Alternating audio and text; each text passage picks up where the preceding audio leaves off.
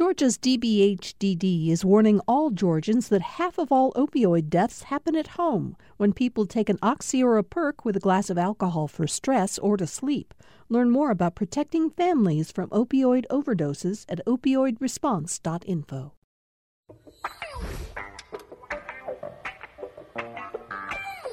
It's been an eventful year in Georgia politics. We tackled so many big stories on Political Rewind that choosing the top 10 was a Herculean task. But never fear, we have our list. And today we'll talk with our panel about the biggest stories of 2018. Political Rewind starts now.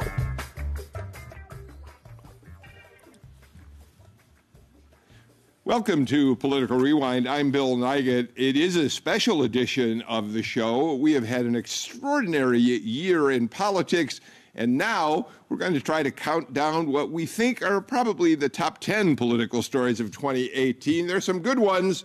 I'm not sure everybody at this table today agrees with the ones that we've picked, but we'll start that way with our all-star panel. AJC's lead political writer, Jim Galloway, is here. You read him in the Wednesday and Sunday paper. Oversees the Political Insider blog at Politically Georgia at myajc.com. Thanks for being here, Jim. Great to be here. Across from you, your colleague Greg Bluestein is with us. Greg is one of a team of political reporters, but you're the one who's got the byline on the front page every single day. Thank you for joining us. Thanks for having us.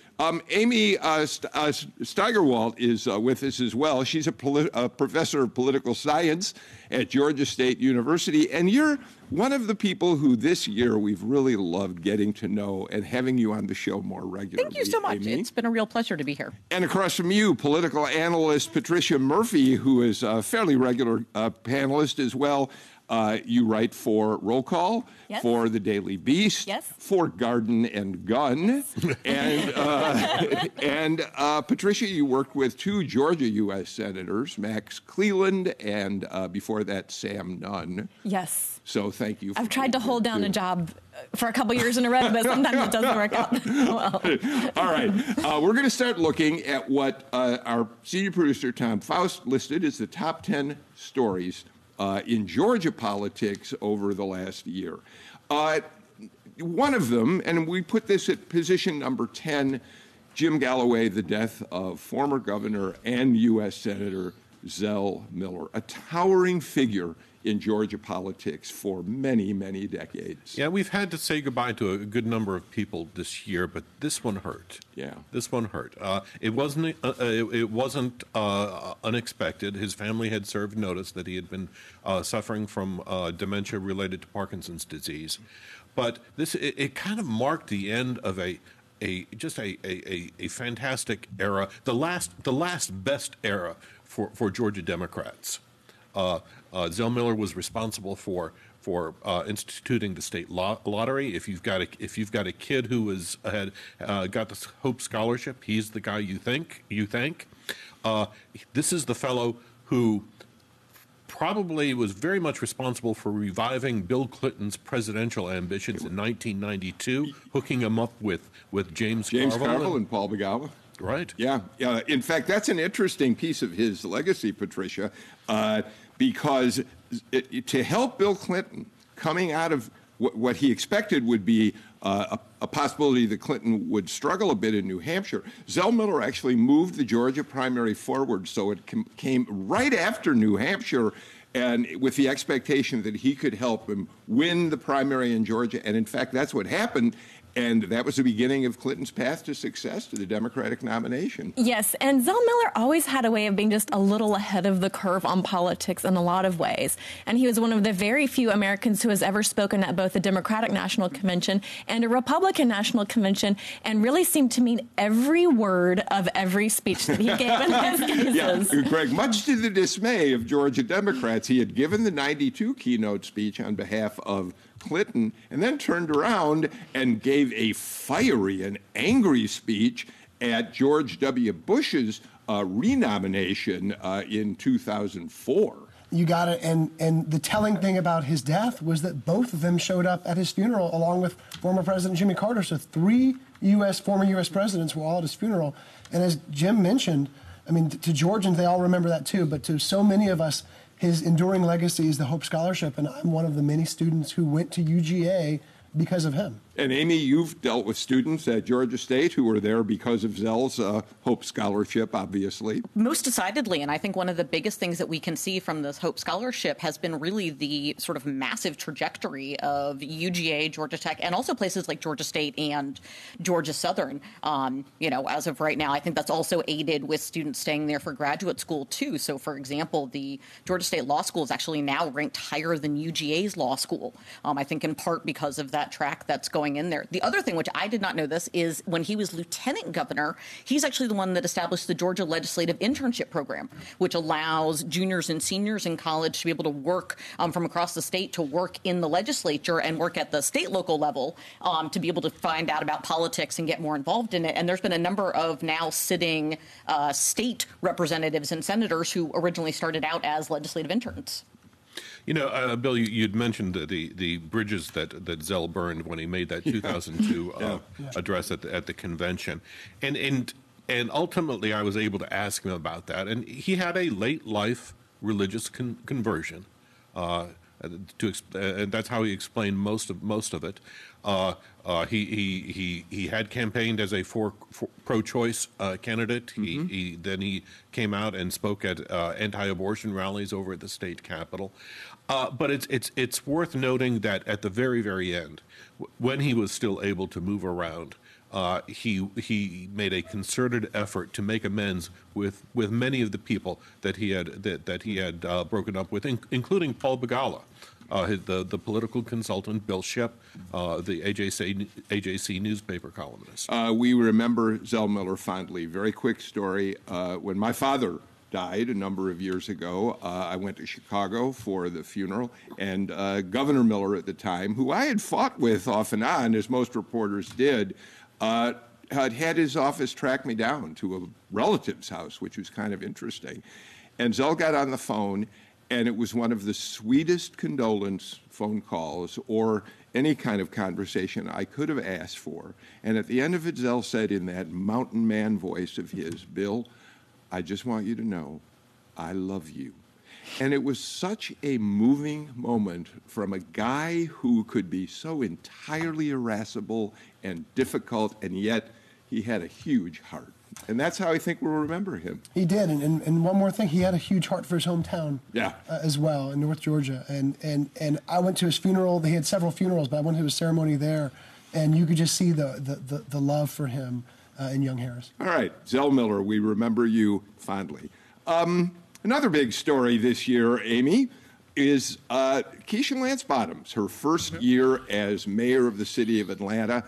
It has been a difficult year for her. She's had some successes, most notably finally getting the Gulch deal pushed through, but even that right now has some additional wrinkles. How do you assess the first year of Keisha Lance Bottoms? I think she's done really quite well. I mean, she came in and almost immediately had to deal with the fact that there were a number of ongoing corruption probes. And it turns out that it went in pretty high into the former mayor's administration. There's also sort of questions about whether or not it involves Kasim Reed himself. And so she had to very quickly sort of address the fact of whether or not there were a lot of thoughts that she would be sort of tied in with that. And so she had to fairly quickly, she cleaned house and really sort of removed everyone and brought in a whole new group and has dealt with that, I think, really very well, and also managed to finally bring home some of these sort of long negotiated issues that have been outstanding. One of the biggest ones being, of course, the Gulch deal. That's really been debated on and off for about 10 years and finally got passed. There's now some wrinkles, though, with the school board. She did get her comeuppance on the attempt to figure out a way to get the city to help pay through tax relief for a portion of this new project, this enormous new mini-city that's going to be built there. She went to the city council the first time out, I think expecting, Patricia, she's got it. They'll be glad to support this. And they pushed back on her and said, no way. She had to come back to him a second time. Yeah, they pushed back on her very hard. And I think it's because I don't know that the city really made the case publicly that all of that public money was going to be needed and really required. And where will it end up? And at what point do the developers start to sort of paddle their own boat? And why is it the city who's having to do so much rowing? She obviously needed the help of the governor to get that through, some support with the city council. But I think it did show her ability to, what I think is really important for a politician, and she obviously has it, is to bounce back from defeat and keep pushing forward and find a way. If you can't get through the front door, go through the side door, go through a window. So she was very persistent in that, and I think came back and became very strategic in the way that she made her case. I think that's a really good sign for her going forward. Greg, I think it's interesting that Patricia pointed out that Governor Deal stepped in and said to the city council, please, we need this. We've subsequently learned what we didn't know. You broke the story. Why was this so important to the governor? Well, it was a contingency deal. If the Gulch funding didn't go through, then Georgia couldn't secure the headquarters relocation of Norfolk Southern from Virginia, which is a $575 million new headquarters with almost 1,000 new jobs, a big sort of crowning achievement for the end of Governor Nathan Deal's tenure, and a big starting point for Mayor Bottoms. I think if you look at her tenure, though, her first year, the common thread is transparency. She faced a lot of questions about transparency stemming from Mayor Reed's administration. She's rewritten some transparency laws in order to be more open, to try to be more open. And then with the Gulch deal, there's questions about transparency, too. They rewrote that Gulch package 2 or 3 times because it couldn't go through the city council because city council members complained that there was not enough time to review it. And she, as Patricia mentioned, she rewrote it and evolved, I guess, and came back. Made it happen. Jim, one last note about Keisha Lance Bottoms, and we've already kind of covered it, and that's the relationship between City Hall and the governor's office. She's now a year into office, but now she's got to forge a relationship with Brian Kemp. That's going to be important to both of them moving forward. Right, and you've got a movement in the state Senate that could break out in the open in this new year. They want to consider state oversight of Hartsfield-Jackson International Airport. That could become a very, very divisive issue. Yeah, I have no doubt this is a story that we are all going to be talking about on Political Rewind as the legislature goes into session. It's going to be big. Jim, as long as the ball's in your court, transit, bigger than ever. It's been big for the last couple of years, but this past session of the legislature and in looking at what's happening in metro counties, the biggest push for transit ever in the state of Georgia. Right. We now have the ATL board that will oversee the expansion of transit in Metro Atlanta. I will be very interested in seeing how it operates. You do have, at least in my home county of Cobb County, the representative there is Earl Earhart. He will be a former state lawmaker next year. He has not always been a fan of it. I think it shows a continued reluctance of Cobb County on that part. But also on that same board, you have Charlotte Nash, who's the chairman of Gwinnett County, who has become a very vociferous supporter of extending heavy rail out into Gwinnett. Yeah, but we're going to wait, Greg, to see how Gwinnett County votes on approving a transit plan. That's still pending into 2019. You got it. That's a March vote. And it's become an economic development argument. You once heard Republicans stand steadfast against any sort of mass transit expansion, and now they're seeing it as an economic development argument because the headquarters that are moving to Metro Atlanta are most likely moving near MARTA transit lines. That doesn't necessarily just mean in the city, that also means the suburbs. And even the other day when there was an announcement of new jobs in Gwinnett County, you heard the firm that was moving there, the conglomerate that was moving there, saying, expressing hope that this transit referendum would pass in Gwinnett County. So it's an entirely different argument. And the governor has kind of evolved in that position too, and even one of his last big expenditures was $100 million to bus rapid transit up the spine of Georgia 400. Amy, we still will wait to hear how Governor-elect Kemp responds to transit. It's hard to imagine that he's going to push back on it, even though he won his election in rural Georgia. It strikes me that he can't very well put the brakes on something that's moved so far and has momentum of its own.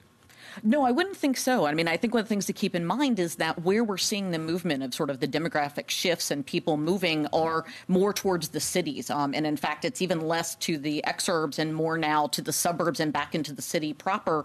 And one of the things that goes along with that is really this need for mass transit. One of the issues I think that's striking Cobb that they've run into is they moved the Braves Stadium out there and it's difficult for people to get to the game, right? Even if there were some issues with getting to it downtown, now now the lack of MARTA going to the game, of MARTA getting to a lot of these large companies that are being built is a difficulty, and it potentially causes issues for future development coming in. And just put a period on this part of the conversation, Patricia. It's not just transit that's part of an overall transportation plan. We're going to soon have we're talking about dedicated truck lanes on I-16 up in Gainesville, Governor Deal's home territory. He's a new, essentially, land port, I think is the way, an inland port. So transportation, which, used to be only highways, only pavement in this state, Patricia, is changing dramatically. Yes. Well, Atlanta and mostly Georgia itself has developed because of transit. We're the crossroad of two railroad lines, and then look what happened 100 years later. But to Greg's point in terms of economic development, when Atlanta lost out on an Amazon headquarters, one of the big problems for their pitch was that there is just not the infrastructure. There's not the public transportation that especially high-tech companies want to see when they're moving into a large city. And they lag quite a bit behind somebody like Washington, D.C. that did get HQ2. And even when some of my friends or people who are hiring in the Atlanta region, kids do not want to come out of college and own a car and work at a company that doesn't have access to a MARTA line. And so it becomes a very granular problem very quickly for companies, and the state has to respond to that if they want to keep attracting large businesses. All right, we're going to get to a break. We got a lot more to talk about. When we come back, we're going to talk about Governor Deal and his legacy. We're going to talk about Hurricane Michael, Plant Vogel, and a lot more as we continue our look at some of the top 10 stories in Georgia politics this year. We'll be right back.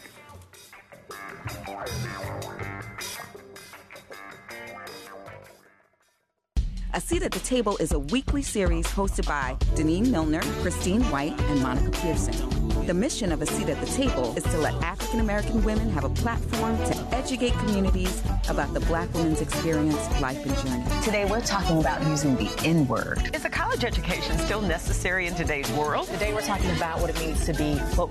From credit to entrepreneurship, Black women are about our business.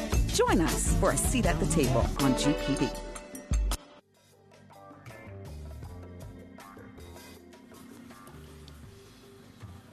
Welcome back to Political Rewind, our top 10 Georgia political stories of 2018. Greg, I want to start this with you because as we record this program, you have just come from Governor Nathan Deal's offices where you did something of an exit interview with him. So let's spend a couple of minutes talking about his legacy and particularly start with the focus of how much he did to transform criminal justice. And that might be his singular domestic, his policy initiative, which is rewriting the state's criminal justice rules in order to remove most nonviolent offenders from costly prison sentences and divert them to treatment programs and other sort of court treatments that weren't available beforehand. That saved the state hundreds of millions of dollars, eliminated the need for new prisons, and also just changed the way that we treat offenders. And just now, we saw that just the other day, we saw the U.S. Senate pass its own criminal justice initiatives that are largely mirrored after Georgia's. Yeah. Patricia, he became one of the best-loved governors that we've had in this state for couple of decades at least. And it's across party lines.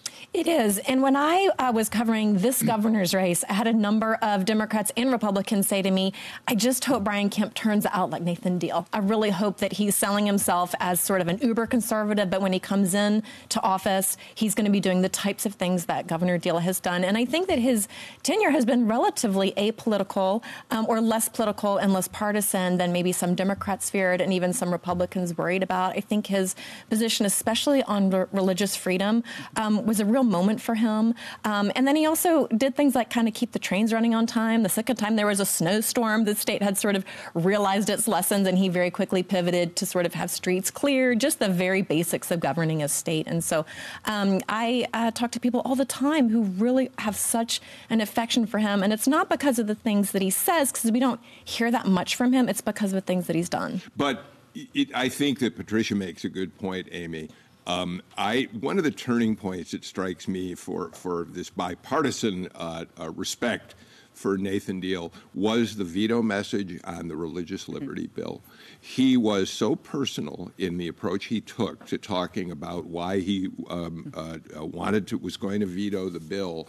And also campus carry the first time around he vetoed. Yeah. I think those were moments when Democrats looked at him and said, this is truly a man who has the best interests of our state, not just partisan interests at heart. No, I think that's a very good way to put it. And I agree with you very much with the religious liberty, especially that particular statement in which he sort of explained about why it is that we needed to make sure that it was open to everybody, that this crossed these various areas, that we needed to understand that religious liberty was about truly respecting, right, everybody's different beliefs and also not wanting to shut it out. And I think there were also real concerns sort of thinking about what was happening other places of how would Georgia be perceived after what had happened, for example, in North Carolina when they passed a similar bill, and this real concern if he wanted to make sure that, much like with Norfolk Southern, that companies were moving here, that they saw Georgia as a place that they wanted to come to. And I think the thing about the religious liberty bill also is that it was scaring very publicly a lot of very prominent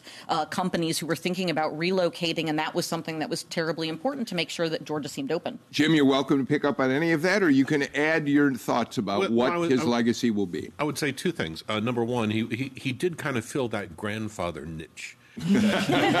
we kind of needed it, and it didn't fit so well with Sonny Perdue. I'm not sure that Brian Kemp can fill that role. But I think the most important thing he did was he recognized, he established a link between economic development and cultural issues. To me, that's tremendous. And you mentioned his veto of the religious liberty bill. The explanation he gave was really. It was a masterpiece of theology, because what it did was it took the old Baptist antipathy toward government and said, look, a religion that is protected by government is a religion that's vulnerable to government. And that was kind of a hearkening back to the 1950s, 60s, and 70s Southern Baptist Convention. Greg, we're going to watch to see very carefully. Patricia said, how's Brian Kemp going to do in that role? We're going to watch those social issues as they bubble up in the legislative session and wait to see how Governor-elect Kemp deals with them this time around. Yeah, and the interesting thing about that is, and this is what Stacey Abrams would often say on this campaign trail, that Governor Deal was not a moderate. He was not a centrist. He had some centrist policies, but he was a conservative. He passed 2 gun expansions. He passed he signed immigration crackdowns. He signed tax cuts. But what he was also was a pragmatist, and he worked across party lines.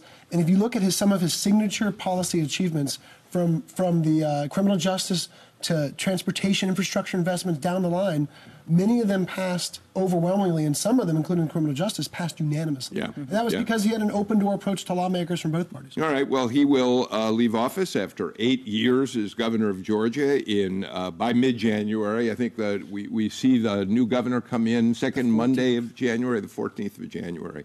So thank you from a lot of people out there who believe Nathan Deal has done a good job for this state. Hurricane Michael, Amy.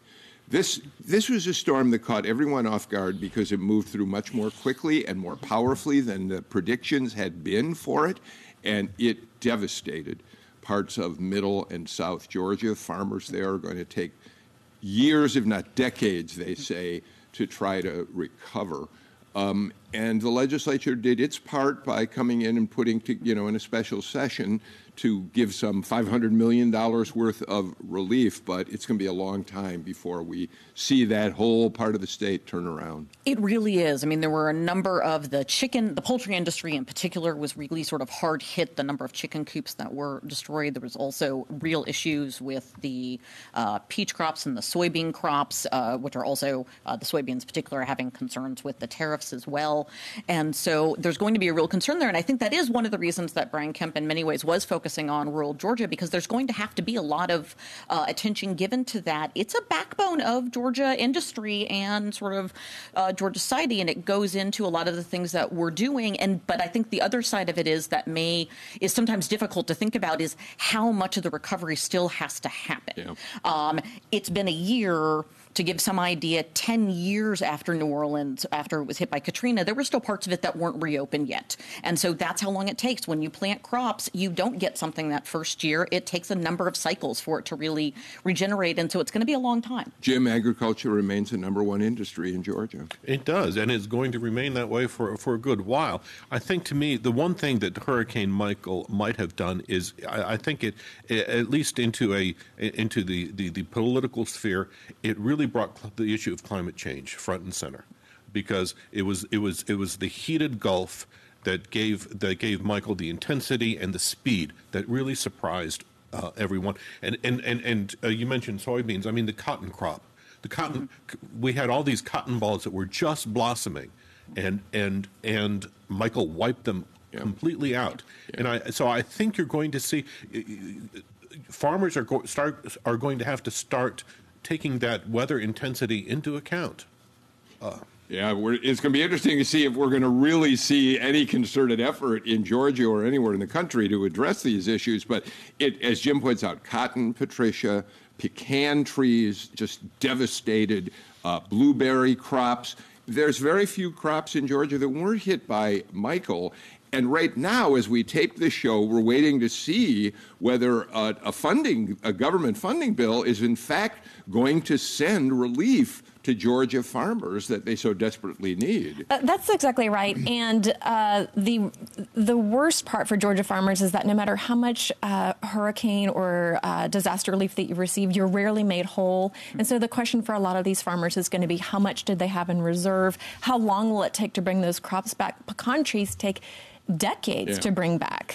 Something like a cotton field, those were just pulled up by the roots. There was an aerial shot of a cotton field where it looked like they had been picked, but really it just all had been ripped out by the hurricane. And so it's not going to be, I'll write you a check and see you next year. It's going to be a lot harder than that. Well, and because we are on the air statewide, our hearts continue to go out to all of you who are continuing to struggle with a very difficult situation, a difficult year, 2018 for all of you.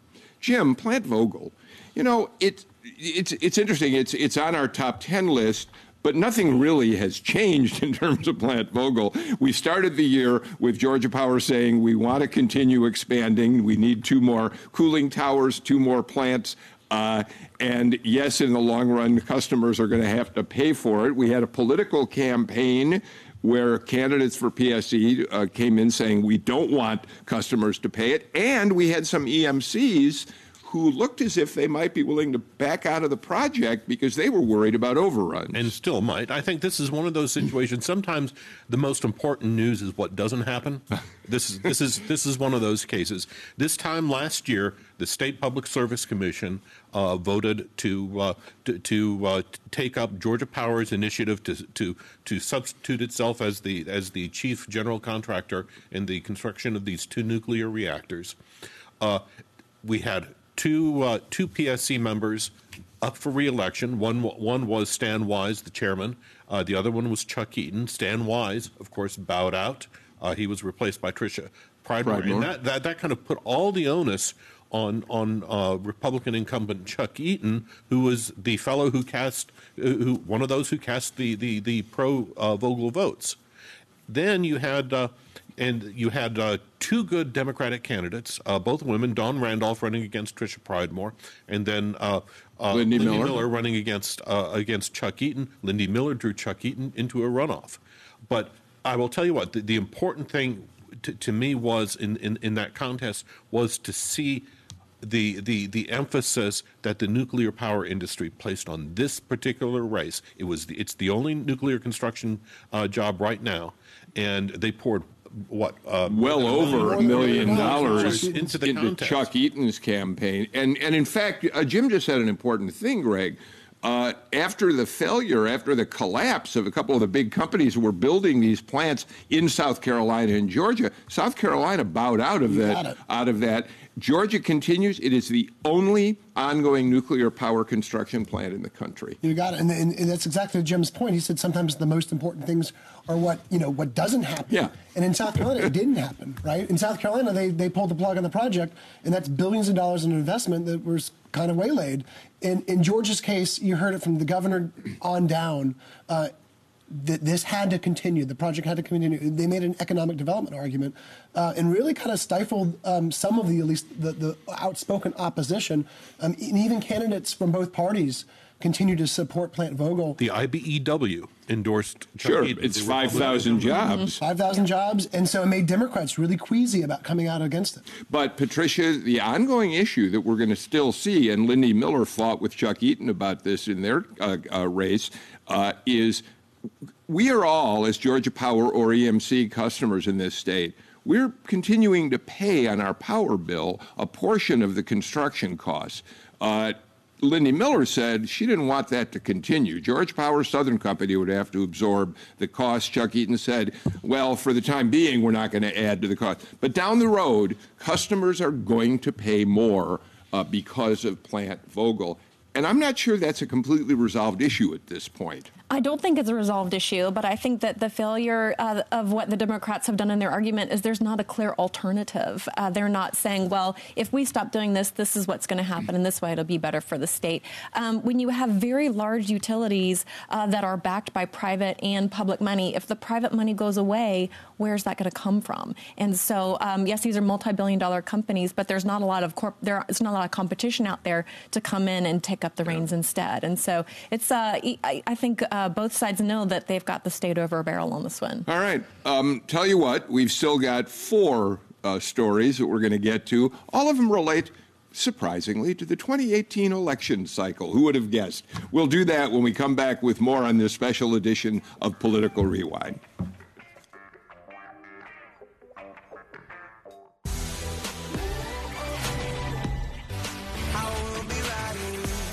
There is a deal to be made there. It comes down to the vote. On this election night, 2 wins in the biggest races. You broke your silence. We move forward. But then you pay the price. When the smoke clears, you and I against the world. That's what you told me. This is a once-in-a-lifetime opportunity for me. We ride the highs and lows. Calls for action after the school shooting in Florida. It's hard to say what motivated President Trump to threaten to veto this bill. What are they saying about the use of these weapons? This is wild times with big issues. Coming back to prison is not an option.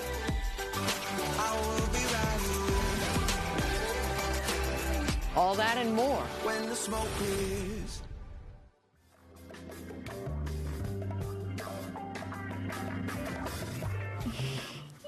Welcome back. Amy Steigerwalt, we're counting down the top 10 stories, and one of the big ones is women in the election cycle, not just here in Georgia, but across the country. We elected, let's start with Georgia, okay? In Georgia, you have Lucy McBath, a Democrat, replacing another woman, Karen Handel. In the 7th District, right next door, you had Carolyn Bordeaux, the Democrat, a strong candidate against the incumbent. You had 2 women down, but you had 3 women. You had Sarah Amico Riggs. Talk to us about what the landscape looks like in terms of women in this state. I think in terms of women in the state, what we're starting to see is a much larger growing bench of women running for office, of seeing that as an option. And that is really sort of mirroring what's going on around the country. The numbers that have gone up this past year, really it sort of doubled from the last election cycle, the number of women that were running for office and that actually made it into the general election. And the number that's entering into Congress is the largest ever. It's going to be 23% female. So it means it still is, of course, over 75% male. But that shift is a really big one. I think what we're also seeing that's similar in Georgia as to everywhere else, which is something that is sort of maybe the flip side of the positive gains that we saw with women, are the fall, though, of female Republican candidates. We're seeing a very large drop, actually, in the number of women that are going to be entering into Congress, as well as actually in the state house on the Republican side that are female. We saw the same thing on the state level, that there were a number of Democratic female gains, but Democratic or Republican female losses. And so I think that's something that's really going to be sort of a struggle there, is to figure out how for the Republican Party to address that, because they're really losing this large segment, and women are 51% of the population.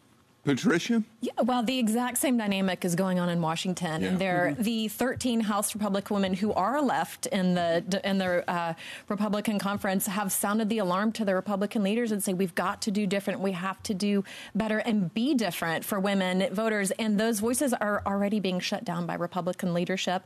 And so I think the Republicans are going to have a major problem going forward. But the biggest problem Republicans had in this election cycle among women was their president, and the fact that when as early as January of 2017, when I was covering the Jon Ossoff special election, the difference in the tenor of women voters, the activism of women voters, and the type of women voters I was talking to who are coming out on weeknights and Saturdays, these were younger women, professional women, that entire suburban swath in Atlanta, and as well as a lot of the other suburbs across the country, really driven by women, very upset with the president. Yeah, let's come back to Georgia for a minute. Jim, you were one of the first people that made me realize that how women were driving the Democratic ticket. How many women were on the state ballot in Georgia? Right. It was phenomenal, and I think it does set up the major question for 2019 and 2020 after that. What I find really amazing after this is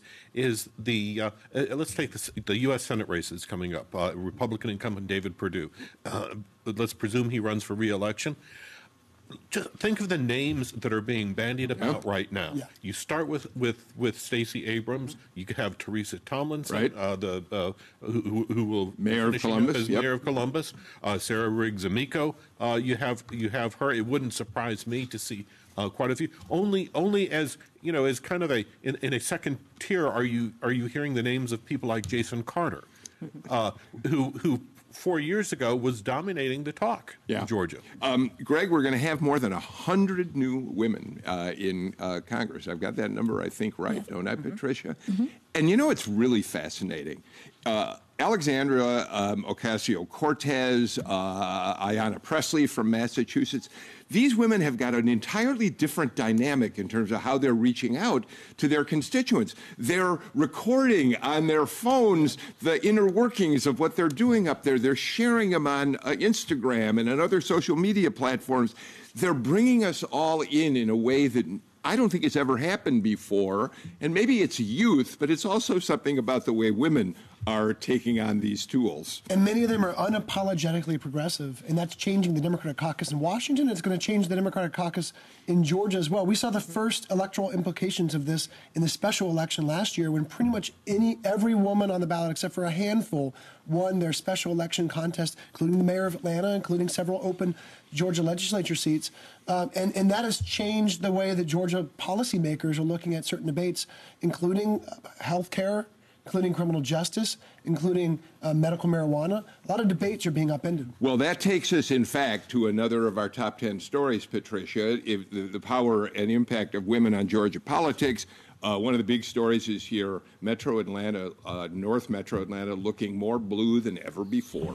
Yes, absolutely. And I would say that really was driven by women voters and those suburban women voters. And it's something that I think, to me, might even be the biggest story for Georgia in 2018 and certainly going into 2020. For the very first time in probably 2 decades, Georgia is starting to seem, from a national perspective, like a battleground state, a place where Democrats can play and have the potential to win. It felt a little bit early this cycle. It felt like Stacey Abrams ran a really solid ground campaign and probably outperformed what the expectations were of her. But it certainly put national Democrats and Republicans on notice as well that Georgia is a fundamentally different state than it has been. Amy, you're nodding vigorously as you hear Patricia. I think it's very true. I mean, places such as Cobb County, at least on the first batch of the election, not during the runoff, but in November, swept. It went all blue. Right. That hasn't happened in decades. Jimmy Carter. Since Jimmy Carter. Thank you. I was going to say, I was trying to count back exactly when it was. Right. And sort of areas like that and seeing that shift. And I think that really does fundamentally change now of what it looks like. Again, 4 years ago, right, while there might have been a solid Democratic candidate to go against Perdue if he runs for re-election, I don't think there would be the ground game in place, the sort of very clear on the ground, get out the vote movement that was established just this last election that whoever the Democratic candidate is will be able to pick up from. And as you noted, all of the top contenders are also women, bringing it back to that. Right, and you've got, if we can keep on the topic of Cobb, of course, in 2020, that's a county where all the countywide offices are kind of tied to the presidential election, which means you could see a real flip of power and the creation of a Democratic suburban bench for the future. The other part of that is, and it's just not, this isn't just about gaining office, it can be about policy. You mentioned that we've got this Gwinnett vote for mass transit coming up in March. I think the fact that Gwinnett County went 56% Democrat on November 6th, I think that bodes awfully well for that vote. Greg, do we have a reason to think that, say, up in the 6th and the 7th, Cobb, Gwinnett, are reliably blue for the foreseeable future? Not yet, but look, and the numbers say, or what the numbers show, 54% or so is what Abrams won in Cobb, and 57% in Gwinnett County. And Democrats also had a stranglehold on Henry County, a South Metro Atlanta, densely populated suburb as well. All across the board, Democrats flipped 13 seats in both chambers. All but one of them were in northern Metro Atlanta suburbs. The other one was in Henry County. It's a wipeout of Republican lawmakers, and you saw Brian Kemp and the rest of the statewide ticket really struggle in the northern Atlanta burbs, and the remaining Republican lawmakers from close-in suburbs are feeling like endangered species. Well, go ahead, Patricia. I was just going to say, when we were talking about policies, if I could just bookmark this for the future, I think this will have a profound effect on gun safety and the way that Republicans in the state can sort of barrel forward without a deep conversation about what this means. That's interesting because, of course, one of the issues that Brian Kemp ran on was expanding even more your rights to carry a gun without a permit, wherever you want to, in any way. Yeah. He's sort of, in his conversations with you, he hasn't emphasized that, but you would expect it's going to come back at some point. His constituents are going to want it from him, aren't they? Well, but then also you look at what happened in the 6th District. Lucy McBath ran unabashedly on a gun safety platform, and it's the first time I can remember a Democrat in this state saying, with no apology, this is how I feel and this is the direction that I want to go, and it sort of tells you the mood of those voters. And another sign of that is of course, the Trump administration just announced that as of March, it will be illegal to even possess a bump stock device that allows you to mimic automatic fire with a semi-automatic rifle. Yeah. And I've got to say, you haven't heard a peep of protest coming out of any Republican, save for Bob Barr, I think. Right, who's, of course, now working with the National Rifle Association. He's got a long history with it, and then, but nothing coming from our Republican congressman. All right, and one last quick question about this change.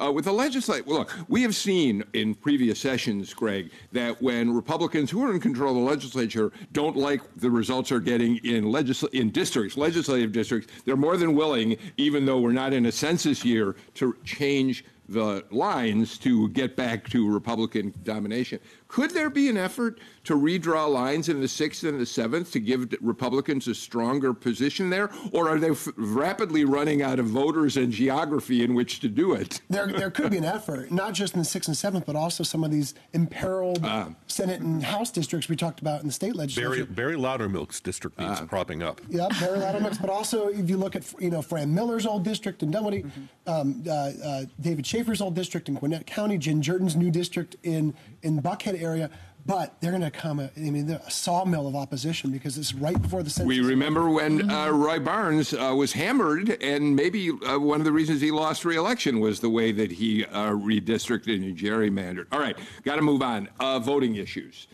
Greg, this election, throughout the entire cycle, the focus of national media and local press covered it as well, although I think, frankly, local media covered it in a more nuanced way.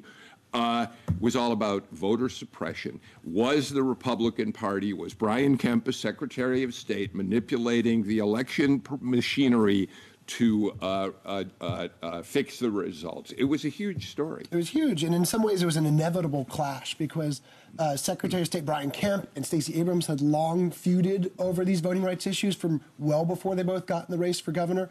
And in some ways, they were each other's dream opponents because they could fight over this issue. With Brian Kemp always saying it was about preventing illegal voters, even though there was scant evidence of any illegal voters trying to cast ballots. And Stacey Abrams talking about voter suppression. And voter suppression has different connotations, different meanings. But Stacey Abrams often argued that it was voter cancellations, it was long lines at polls, it was troubles at early voting. It was uneven standards. Absentee ballots, provisional ballots, yeah. And so the next governor has a lot on his plate. And this is not over, Jim. It's not only going to come up in the legislature. We have lawsuits pending. We are nowhere near seeing the end of questions about the 2018 election and those that preceded it. No, and quite frankly, this has been a decade in the building.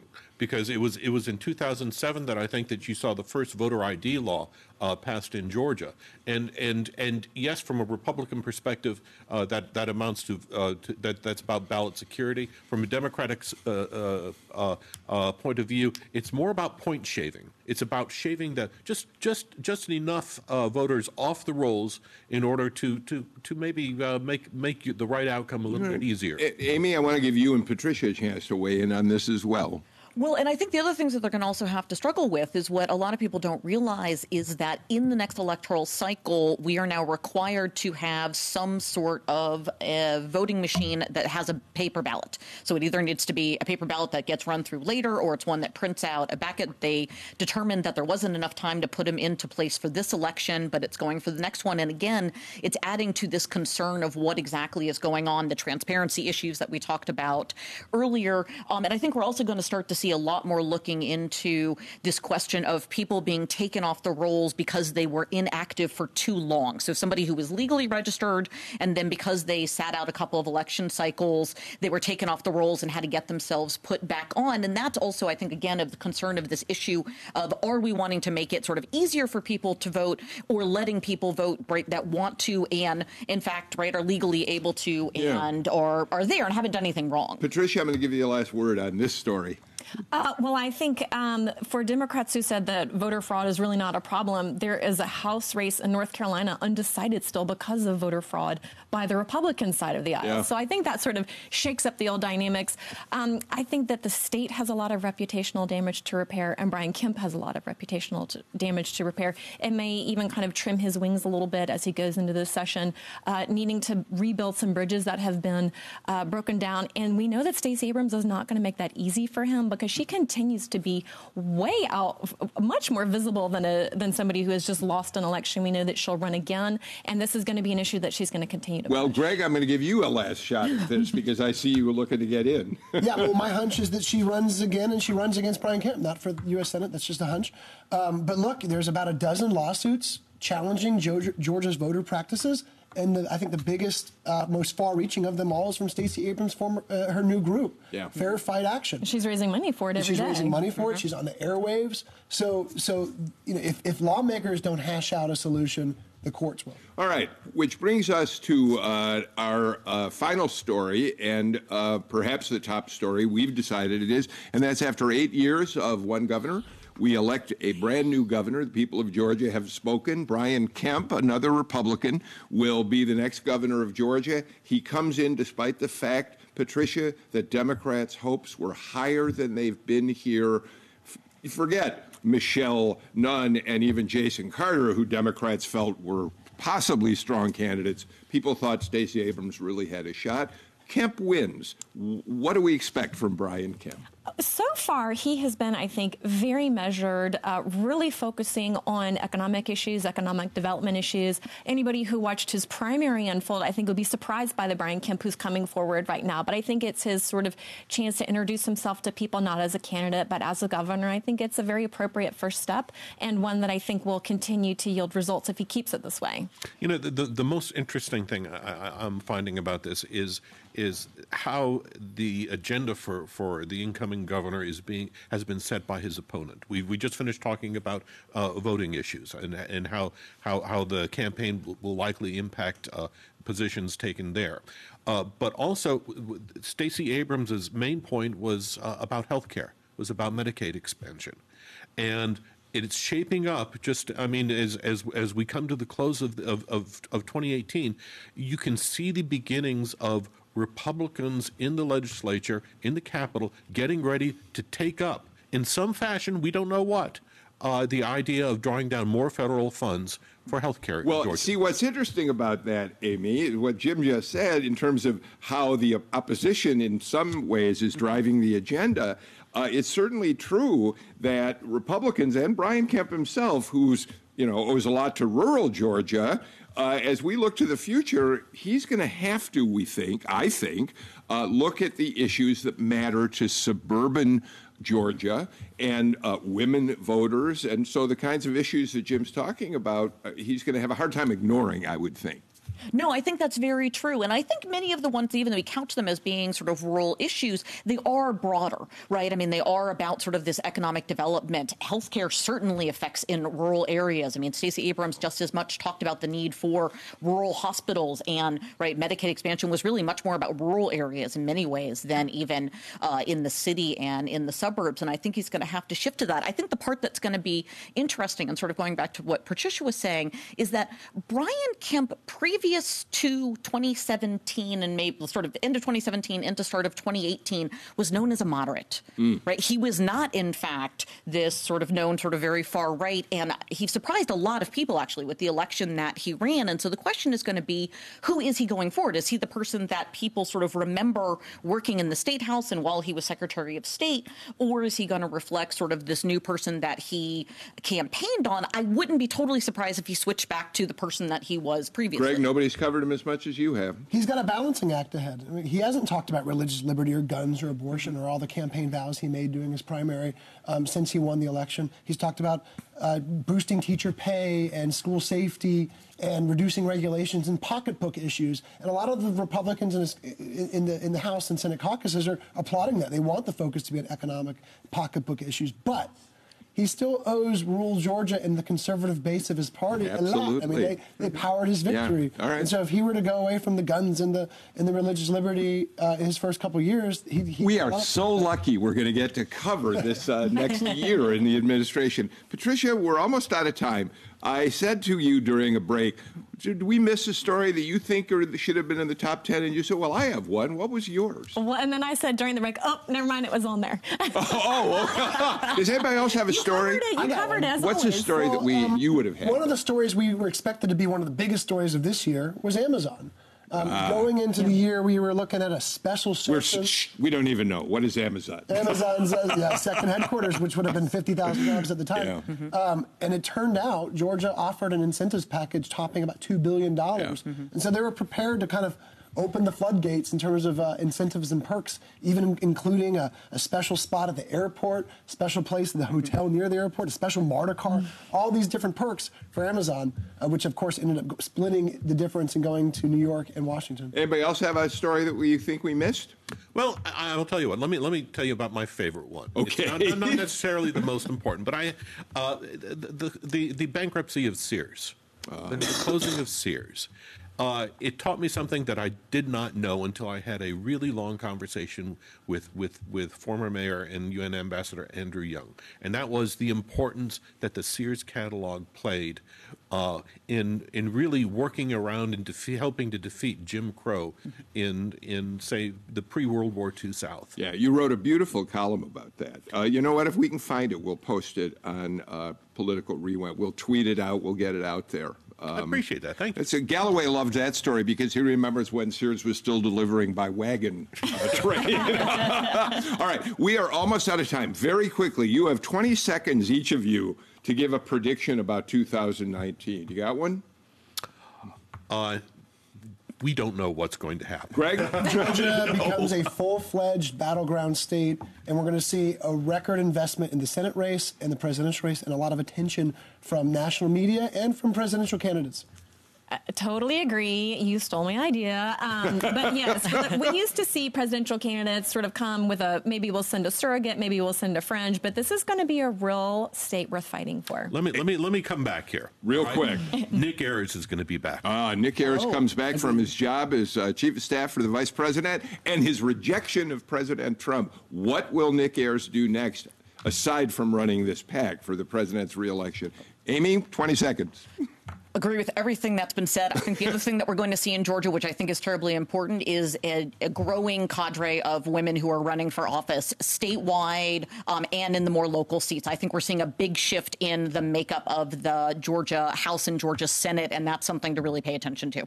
Okay. By the way, that we've mentioned women running. It makes Melita Easters very, very happy. She has fought. She's been a panelist on our show. She has fought for years with the Georgia win list to get Democratic women who are pro-choice to run for office, and she had a very big year. That's something we can mention as well.